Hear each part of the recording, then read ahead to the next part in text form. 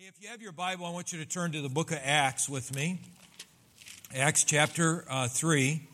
And we're going to continue this series that we began last weekend on the move of the Holy Spirit, about revival and what God is doing in revival, and just talking about a vision for revival.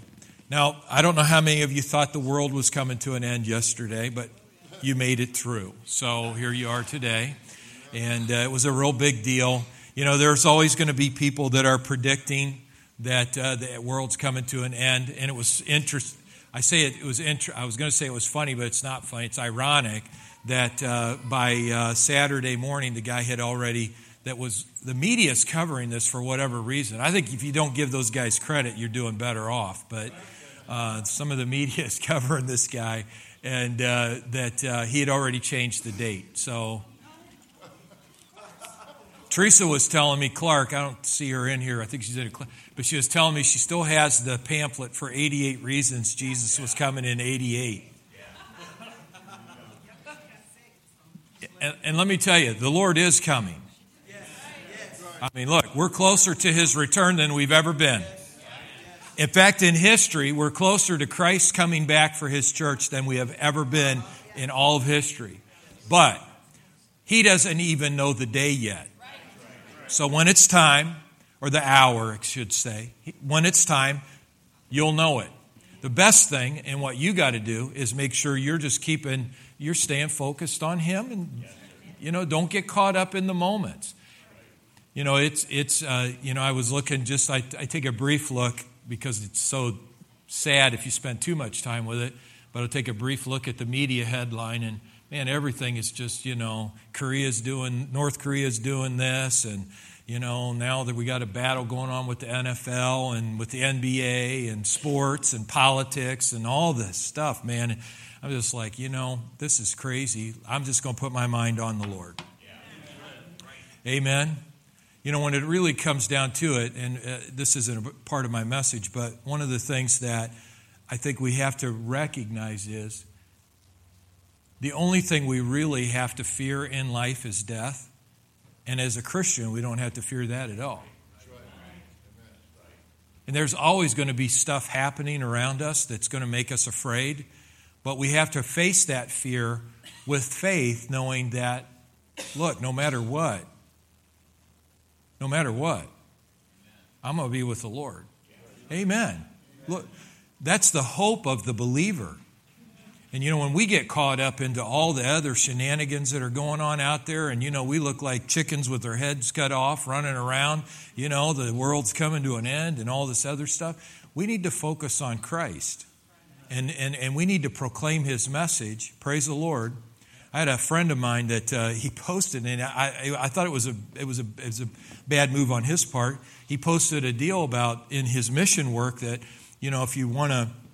if you're concerned about the end times, and he posted an article about this guy had done, said, then send support so we can continue to preach the gospel. Well, that's backfired on him, and he's actually coming under attack for it, because people don't think it's funny. It's not. It's that kind of stuff happening, people saying those kinds of things. It's just like back when Y2K. How many of you are old enough to remember Y2K? And people were just like totally losing it. As Christians, we have to realize that no matter what, the sting of death has been taken away. And I think we fight, and we should have good, strong armament in our country. I think we should be strong. But on the other hand, I also know this: if anything goes wrong, anything goes crazy, I know exactly where I'll be. I'm out of here. I'm at the gates of glory. Praise God. Amen. And I'm not going to get caught up in all the argument and on Facebook and all the nut stuff that's going on with people, the stuff that people are saying. Praise the Lord. Thank you, Pastor. That's a good word. Yeah, I want to say hi to a good friend, if it's all right, good friend of mine named Melanie that's watching. I went to high school with her. She started watching our broadcast from Akron, Ohio, and she watches every week, and she even requotes the sermons online, which is pretty. She's, I believe, a school teacher in Akron, Ohio, and so, hey, Melanie. Give Melanie a good hand being with us today, amen? Awesome. Yeah, praise the Lord. She probably looks at me and goes, man, God does work miracles.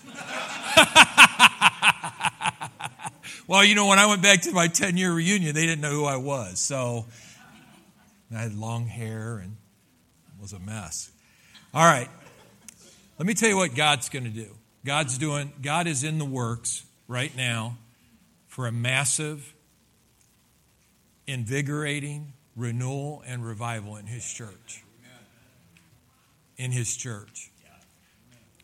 Sometimes when we think about revival, we think about, we need God to move in politics, and we need God to move in, we need Him to move in our community. We need Him to move on, wicked teenagers, and we need Him to move on our wicked neighbors. But I want you just, if you would, just walk that back with me for a second. The greatest vehicle in the earth is the church. The most powerful force on the earth is the church. And when I say the church, I'm talking about Jesus is the head of the church and we are His body. Whatever God is going to do in the earth, He's going to do it through the church, not separate from the church. Okay?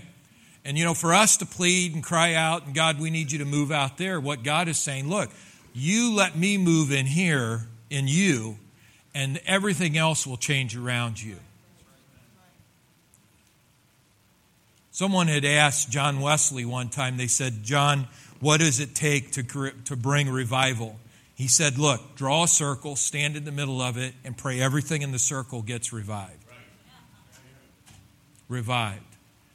Something that needs revived. And revival, we all have our thoughts. Some of you, that aren't church-oriented, you may not have ideas about revival. We all have our ideas about what we think revival looks like. More probably from our past experiences, things we've seen. I saw God one time. This was really awesome. And if you know the guy, you know this was amazing. It was the Holy Spirit. But I actually, during a move of the Holy Spirit, saw Mark Chaffin run around the sanctuary one time. Hallelujah. I saw two families in this church. This is years ago. Some of them are in heaven now. But two families in this church that had fought, cursed each other, spoken behind each other's back, had tried to get other people in the church to side on either side. And I actually saw in a church service where the Holy Spirit moved and those two families healed right here in church. That they came together, wept, cried, prayed with each other, and there was total restoration. That's awesome. Praise God. So, when we talk about revival, what is revival going to look like? What is it going to do? We tend to always equate it with, if you've been a part of the charismatic movement, you equate it with that. Word of faith, you'll equate it with that. If you've been even further back, maybe some of the Wesleyan moves, you'll equate it. Sharon grew up in a church where, man, when the Holy Spirit moved, people came running down the aisles, for the altar. And just crashed into, elderly people, young people, crying and wailing. And it was the Holy Spirit. It wasn't emotional stuff. It was the Spirit. But here's the thing that we have to be careful about. If we try to say, well, that's how God's going to move, then we're going to miss how God's going to move. I actually believe that we're witnessing one of the greatest revivals happen of all time right now. We just don't recognize it because we're looking at stuff from the past. Do you know what an incredible revival it is in the church that God is using young people and old people together?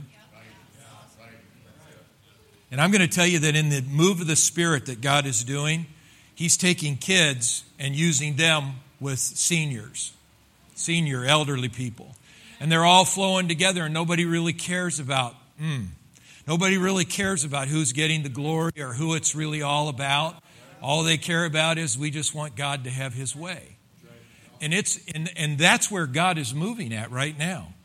And you see it here in our church, and Chuck has done such an excellent job of incorporating a lot of younger people into the worship team, but we incorporate them into a lot of different areas. I have young men that come pray with me before the services. And so we don't have this attitude in our ministry of is that, look, we've been here a long time, and we know what we're doing. You don't know what you're doing. You just be quiet, and we'll do the stuff. We actually are saying, hey, let's release this. Now, I grew up in church at a time when young people were just told to be quiet. to be quiet. They were told that, you don't know anything. You can't have anything to give to, so you just let us run what's happening. That is not what's happening. And this is a move of the Holy Spirit. We just don't recognize it because it's happening around us. It's like somebody one time said, because we're looking for the spectacular, we're missing the supernatural. So we're over here looking at this. We're looking for something just really spectacular to happen. And here God is moving by His Spirit behind the scenes. And you see all this activity. This is a global movement. If I could just take a moment with this. This is a global movement. In Colombia right now at Pastor John Romick's church, they are experiencing the exact same thing. Most of their ministry, a lot of their ministry stuff they've turned over to young people. They're just letting them run with it. And they're still involved, but they're letting them run with what God is doing. I absolutely believe that this is a move. This is a God movement thing that's happening. Now, if we're stuck in, revival is when my husband repents, or revival is when Mona straightens up, or revival is, look, nobody's praying harder for that than Tom, but I'm telling you that, but look, see, that's where we would be totally wrong, because revival isn't about your neighbor, it's not about the person, it's about you. It's about you. So we talked about last week how that in this move of what God is doing, Peter, in laying this out in Acts 3, he said there's three things that are going to happen. There says, one, you'll repent, and we talked about that last week, and we have those audio CDs available if you weren't here last week. Two, he said, not only will there be repentance that happens, which means a turning away and a turning to Christ, but then there will be a refreshing, times of refreshing. We'll look at that in just a moment. And then the last thing is, out of refreshing will come restoration. Will come restoration. So let's look at that in Acts chapter 3, if you would, with me, in verse 19. Peter says, repent ye therefore and be converted, that your sins may be blotted out when the times of refreshing shall come from the presence of the Lord. And He shall send Jesus Christ, which before was preached unto you, whom the heavens must receive until the times of restitution or restoration of all things, which God has spoken by the mouth of all His holy prophets since the world began. So next week we'll deal with restoration, but I want to talk to you about this refreshing. And I want you to notice here in the words refreshing here that it says times of refreshing. It doesn't just say, isn't a reference to a time. It is plural, referring to times of restoration, or refreshing, The word times here in the Greek language is the word kairos. And kairos is if you read Scripture and you really do digging into this, you'll find there's two kinds of time. There is a chronos time, which that's the clicking of the clock. I did that the other night too. The ticking of the clock. And so it's how we measure our days. 24 hours, weeks, we measure months, okay? That's not seasons. Even though we say in that, we'll say it's fall season or it's winter season, but that's more a reference to something with chronos. Kairos time is when God intervenes, okay? When God intervenes. And it means a season of God moving, a season of God doing something. There are seasons that God moves. There are seasons that He will move. And when He does, by His Holy Spirit, by the Spirit, it's times of refreshing that He's moving. But it's where God has intervened in. It's something that it's the right time that He chooses, and He knows what that right time is, and He chooses to move in that time. Okay? I think it was Wednesday morning. I'm up at before dawn, and I'm doing my Bible reading, and I look out the window, and I saw all these red lights down the road. And I'm like, oh my goodness, there's been when I lived in Breckenridge, that would have meant there was an accident or something. But I look, and it's all these trucks lined up down the road.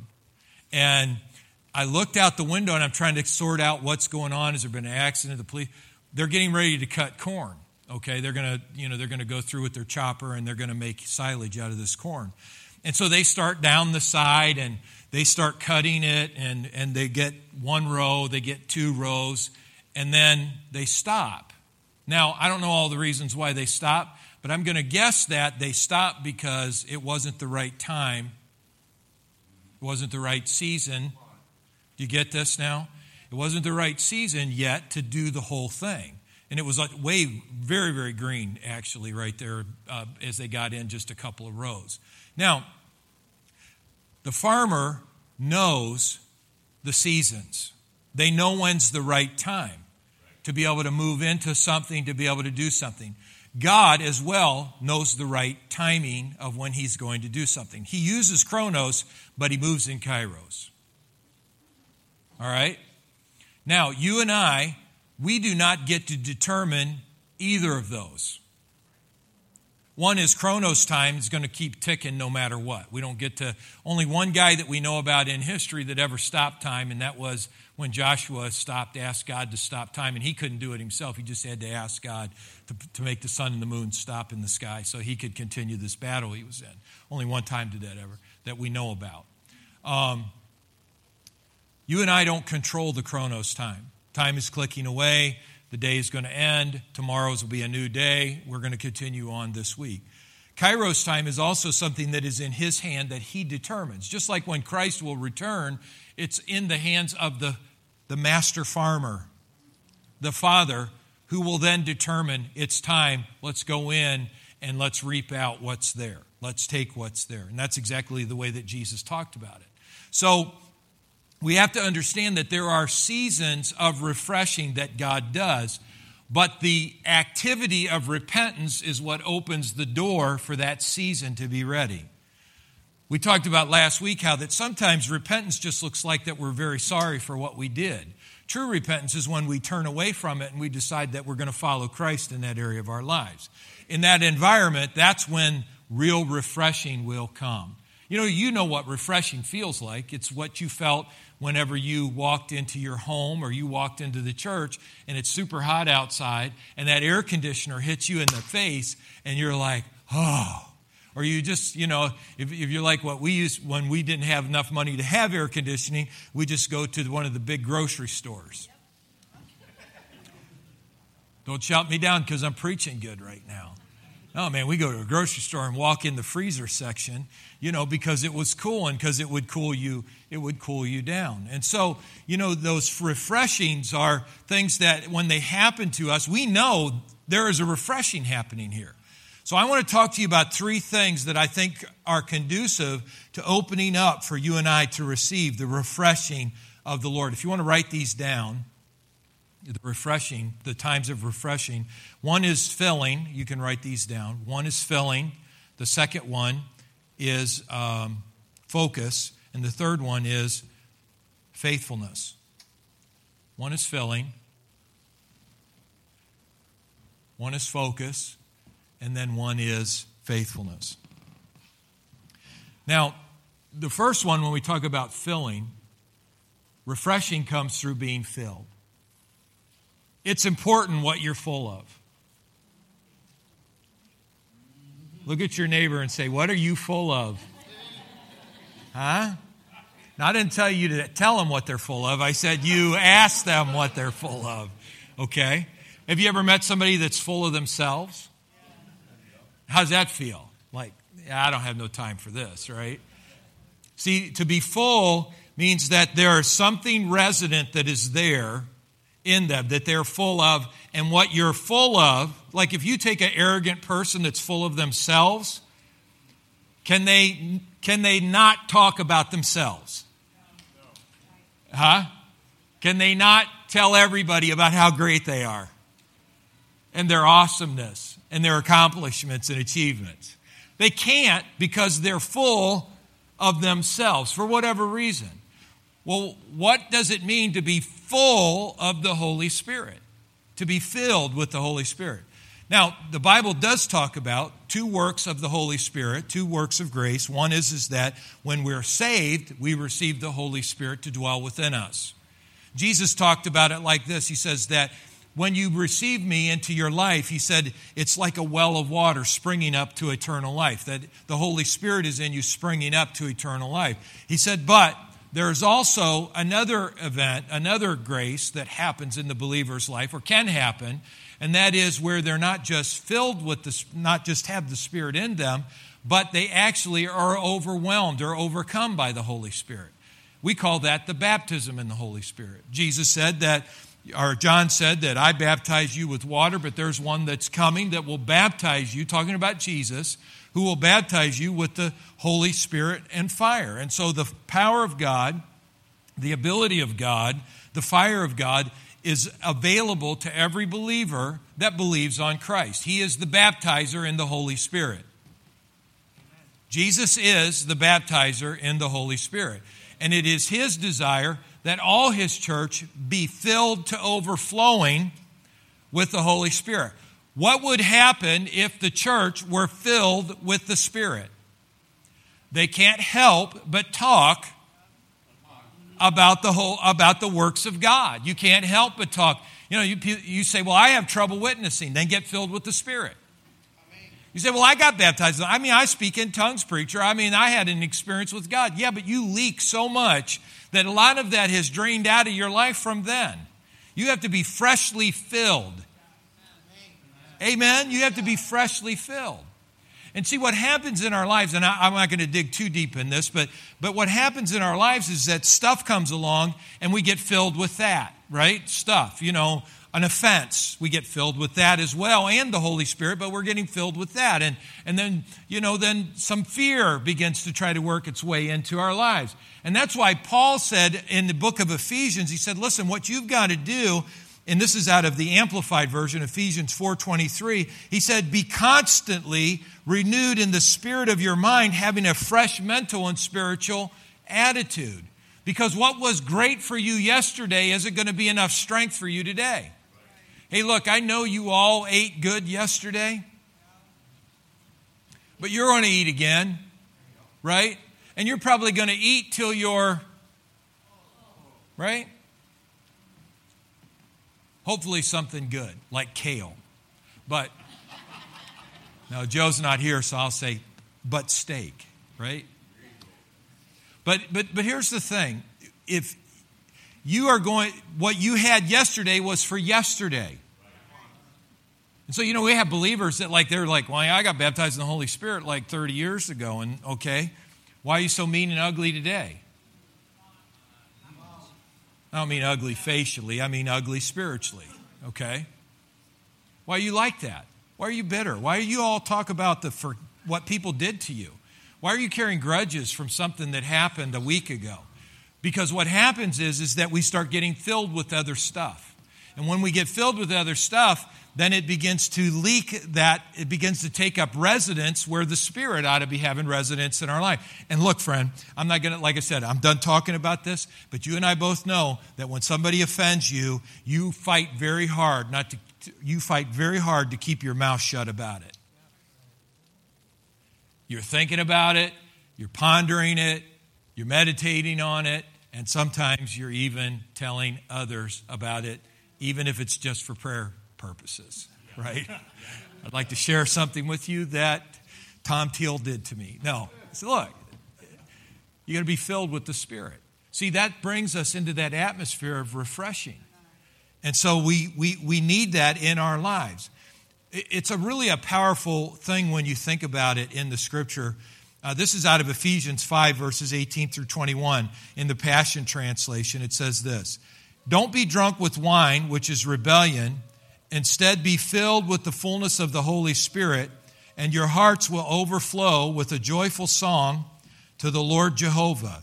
Keep speaking to each other with words of Scripture, singing the psalms with praises and spontaneous songs given by the Spirit, always giving thanks to the Father, God, for every person He brings into your life in the name of our Lord Jesus Christ.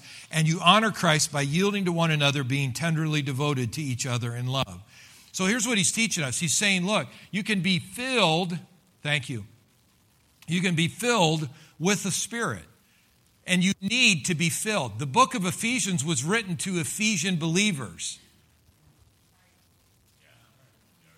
The disciples, what happened to them? A great illustration. Here they are, Acts chapter 2, the Holy Ghost comes on them. They're all speaking in tongues, the glory of God. Peter gets up and prophesies. Man, it's powerful. Next day, they're down at the temple for the hour of prayer. He causes this guy that's lame, that says, silver and gold have I none. In the name of Jesus, rise and walk. Woo! Everybody's psyched, man. Major miracle. We'd all shout in the church. I mean, big time healing. Glory to God. Jeannie'd come up and rebuke us all and tell us we're not praising God enough about that. And I'd have to agree. We don't praise God enough about stuff. Man, that would be a glorious moment. Somebody got victory. Hallelujah. Everybody's shouting in the church, but then the priests and the Pharisees, they're aggravated. So what do? They haul Peter and John and the others off, and they tell them, look, you can't preach that no more. You can't do that no more. They have an opportunity for offense at that moment at their life. They have a moment of fear because they're told that we'll kill you if you keep doing this.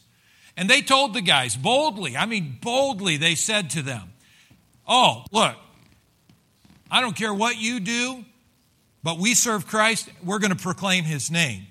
You decide which is right. That's what we believe in. We believe in this. We're going to preach it because we believe in it. We're filled with it.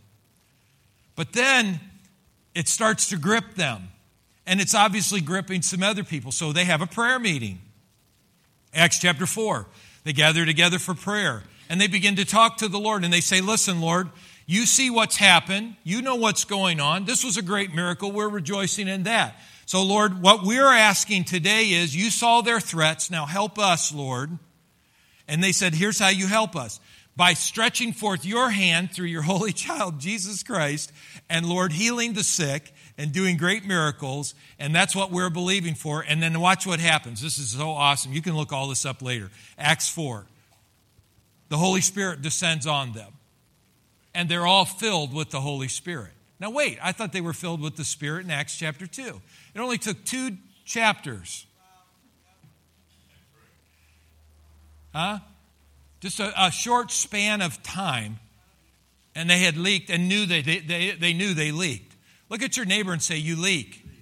You do. I mean, look, offenses come.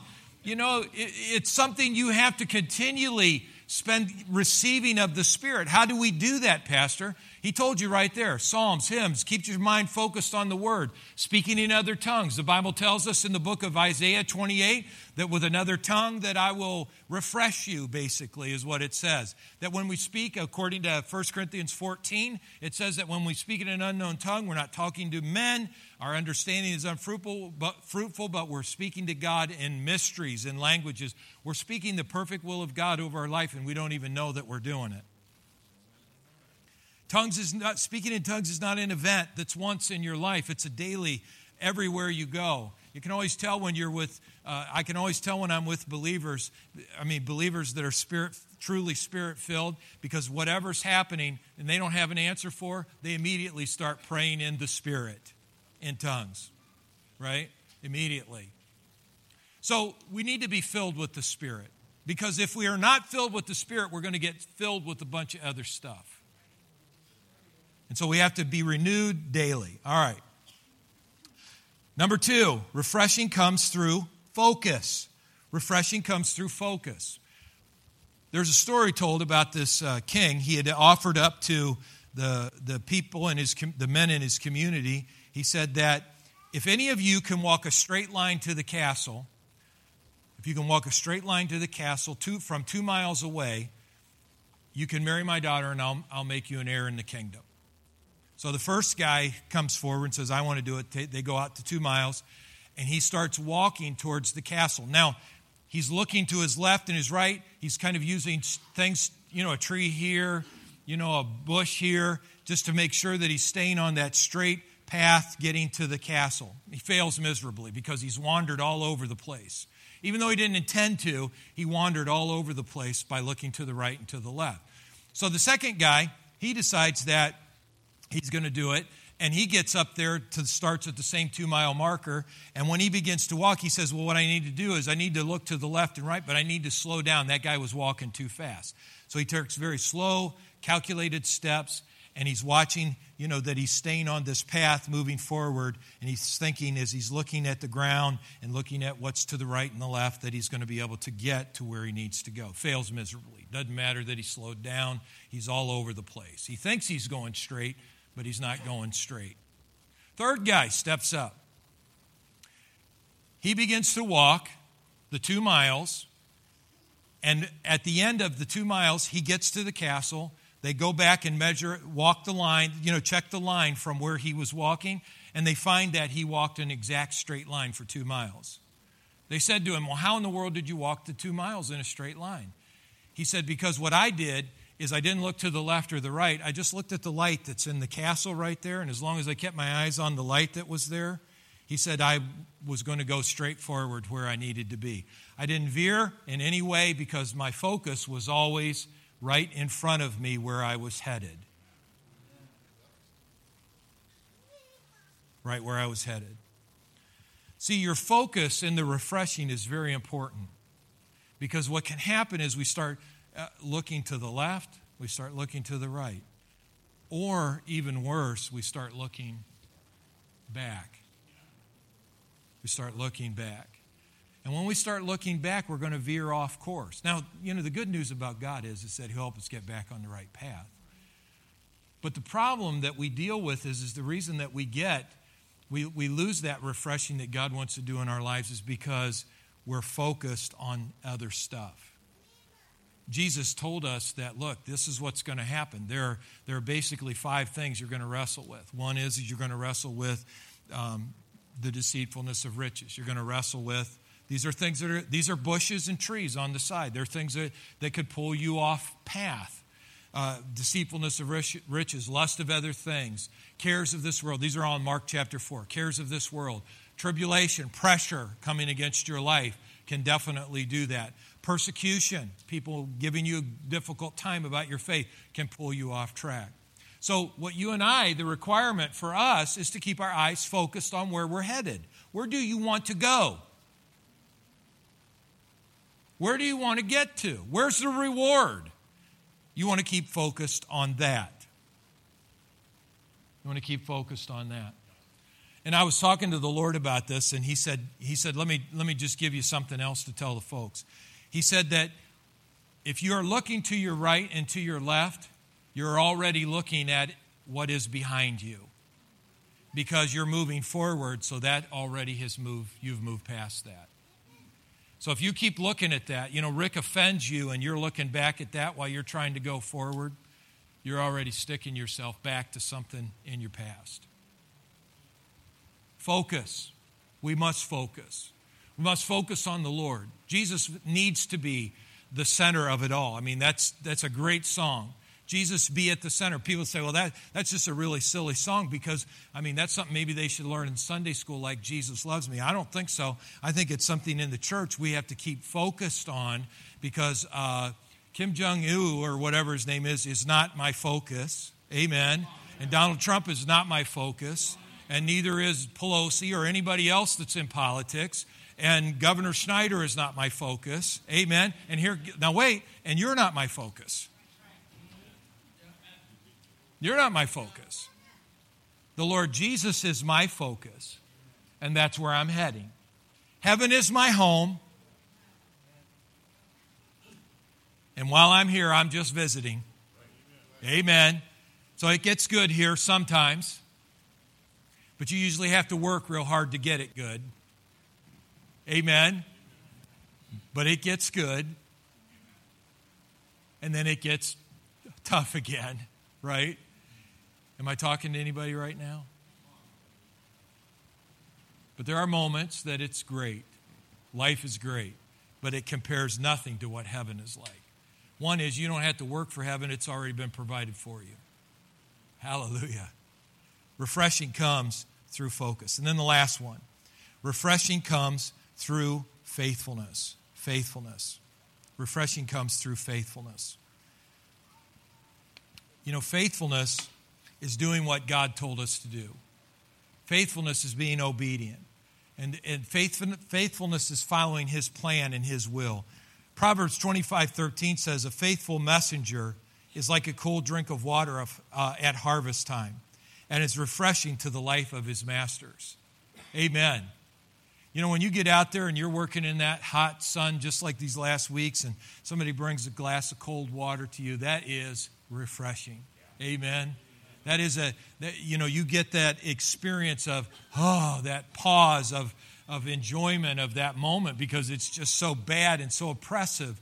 And you're just like, wow, this is really awesome. See, refreshing comes through faithfulness. The believer has to be faithful to what the commission of Christ is in their life. Jesus told us that you and I are commissioned. We have received a commission from him. You know, if you are in the military, you understand what it's like to be a commissioned officer. We are commissioned, a commissioned soldier. You have a job to do. And so they tell you what that job is, and that's your duty to make sure that that's carried out. You and I have a commission from the Master in heaven. Go into all the world, preach the gospel. Lay hands on the sick, according to the book of Mark 16. So, well, you know, I'm just praying God will give me the faith to be able to lay hands on the sick. He didn't tell you to pray for faith to lay hands on the sick. He said, lay hands on the sick and they will recover. If you're praying for faith, it'll never come. Because faith don't come by praying. It comes by hearing, and hearing the word of God and doing what the word says to do. Well, I just, if God just moves on me, I'll do that. Well, you know what? When you were with that sick person and you heard a little voice inside of you, why don't you pray for them? That was God talking to you. He's telling you to pray for them. And you might have done all of your little mental exercises like we all have. And look, we've all done it. You know, is that God? You know, we pray for God to speak to us, and then when he does, we go, is that God? Was that really him? I don't know.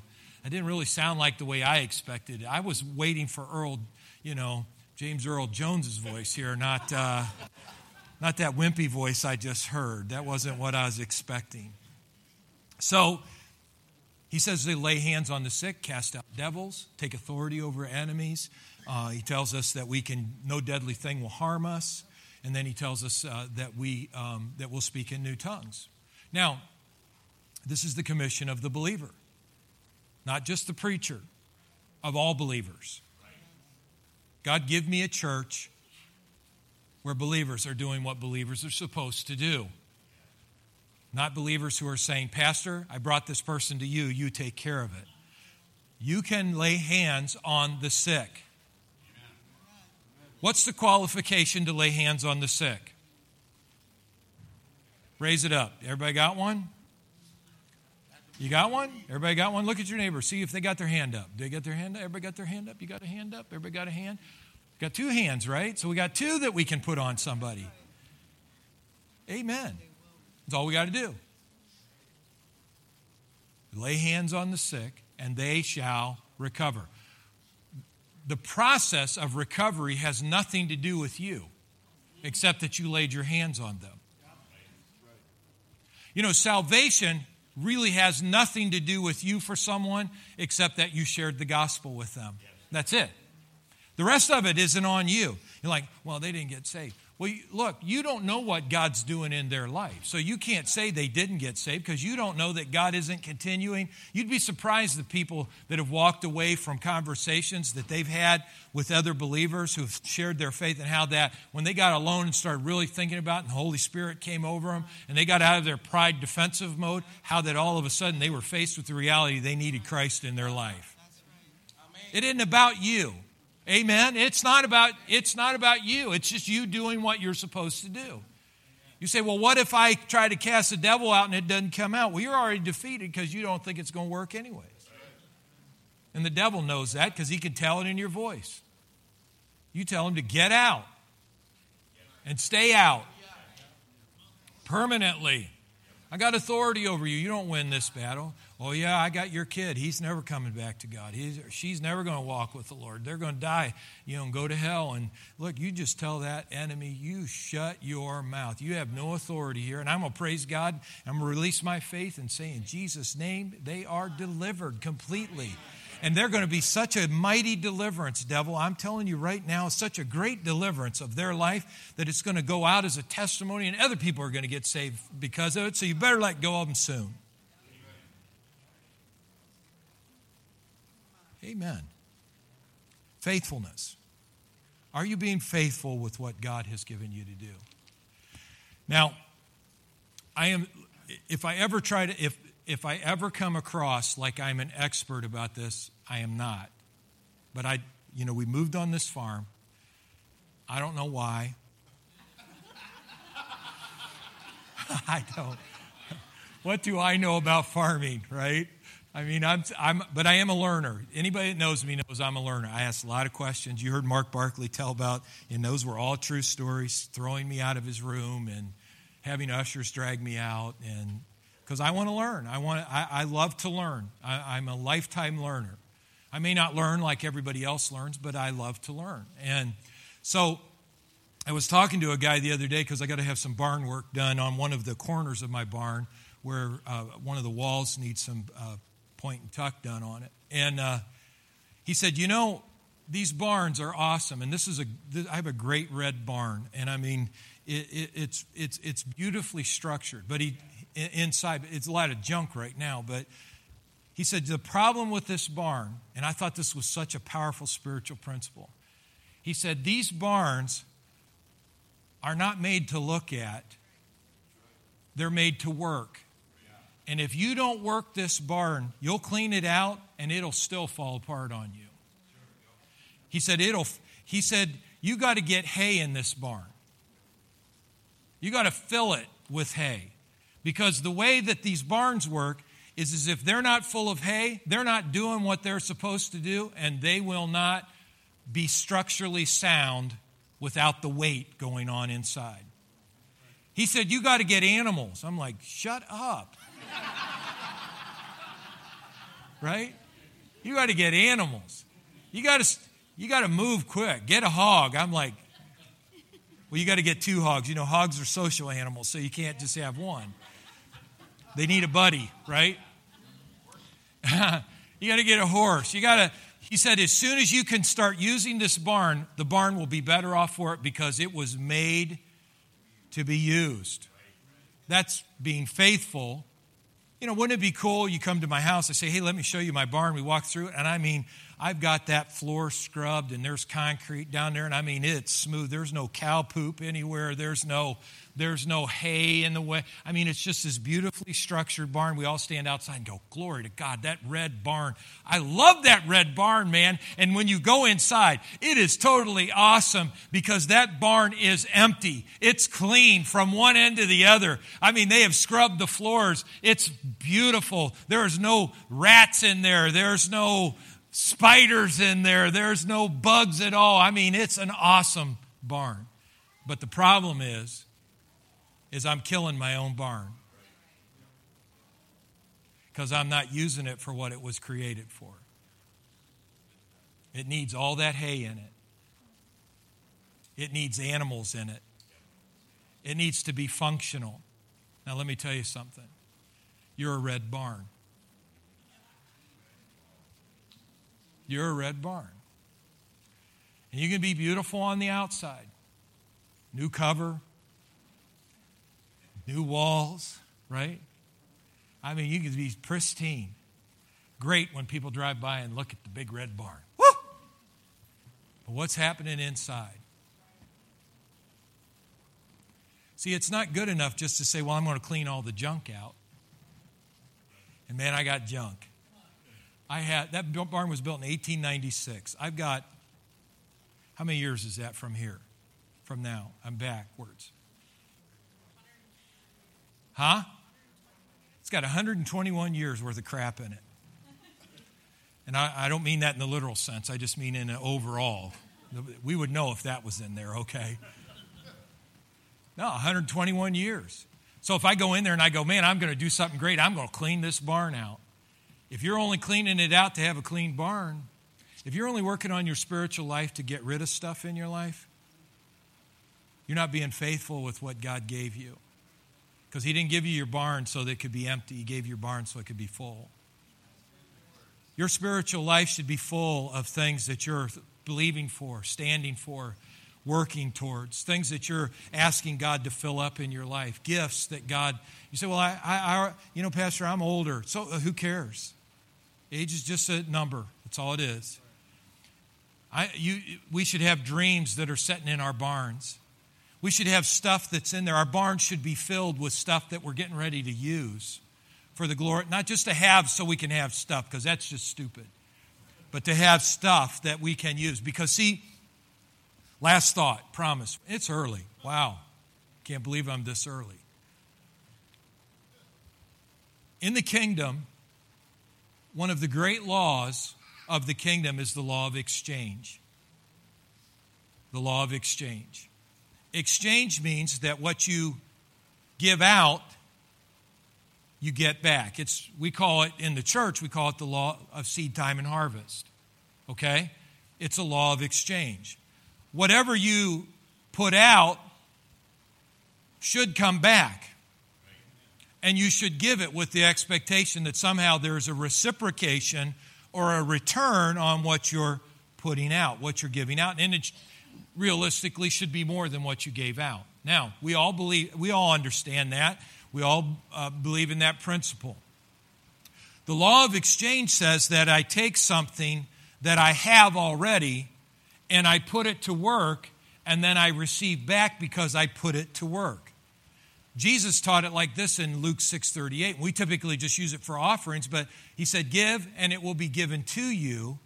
Pressed down, good measure, shaken together, and running over shall men give unto your bosom. For with the measure you give it out will be the measure that it will come back to you.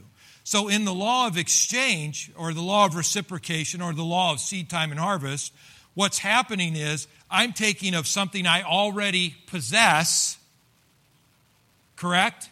Because you can't give what you don't have. I'm taking something I already possess and I'm putting it out. And as I'm putting it out, I'm receiving in return. And when I receive in return, it will refill the barn. The barn can't do what it's supposed to do unless there's stuff going out and stuff coming in. Amen. But here's the deal. If nothing's going out, nothing's coming in.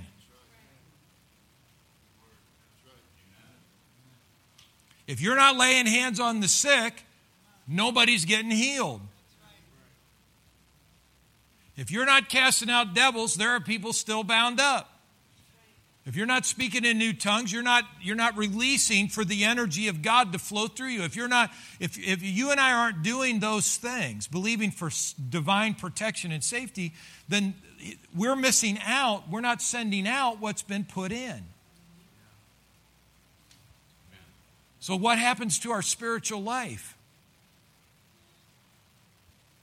One, we either become cluttered with junk from the past, or two, we keep it clean because we're at the altar every week, but we're never putting anything out, so nothing's ever coming back.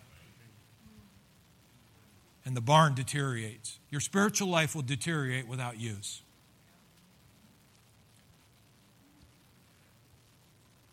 Everything that you want to receive spiritually, even though Jesus has made provision for you to have it, will take work on your behalf to receive it. One, it'll be, first of all, realizing that you have to take it out to be able to get it back. Okay? And I talk about this with praise and worship. There are people that do not like praise and worship at our church because they feel like it's work. Man, why do we got to sing that song? Why do we got to sing it again? Why do we got to, we did that 4 times. I'll tell you why we did it 4 times, because you didn't get it the first time. But it just feels like, he said raise his hands. I don't feel like raising my hands, Dave. Clap, let's all, no, I'm not clapping unless the Spirit moves me. I had a guy tell me that one time. Remember that, Chuck? That guy, he got me in the hallway. I'm not doing anything unless the Holy Spirit tells me. I said, is that right? His spiritual life went in the toilet because that's just an excuse. Praise and worship is work. Hearing the word, that's an awesome thing. I mean, it's a great thing, and the word, you hear it. I don't know if you're going to do anything with it. I want to believe you are, but I did the work to be able to get this to you, okay? For the last 40 years almost. Now, what you do with that will determine what it will produce in your life. Praise and worship is real hard not to participate because, first of all, everybody else is doing stuff around you. So if you sit there with your arms crossed in your seat, people think you got a demon, okay? So they don't know what's wrong with you, or you need Jesus in your life. I mean, they just know, why aren't you singing with us? Why aren't you worshiping? But here's my point with that. And it takes work to but anything you're taking out of the barn is work, but then you're going to receive back better than what you put out.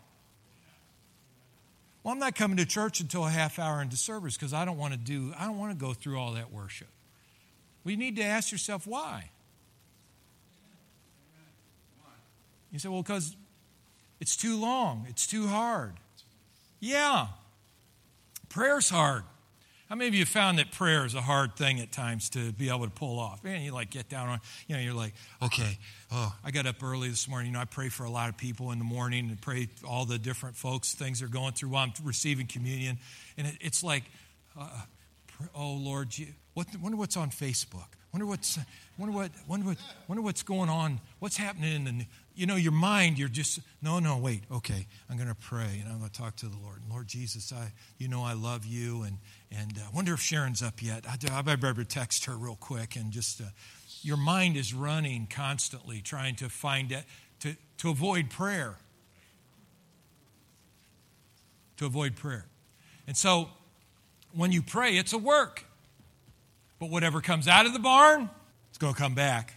We're going to get your barn filled. We're going to get your barn filled. Times of refreshing from the presence of the Lord. That's available to all of us. Let's all stand today. Hallelujah. Let's obey God, Chuck. Whatever the Lord's put on your heart to play. Hallelujah.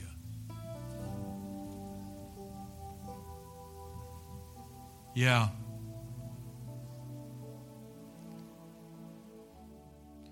Thank you, Father.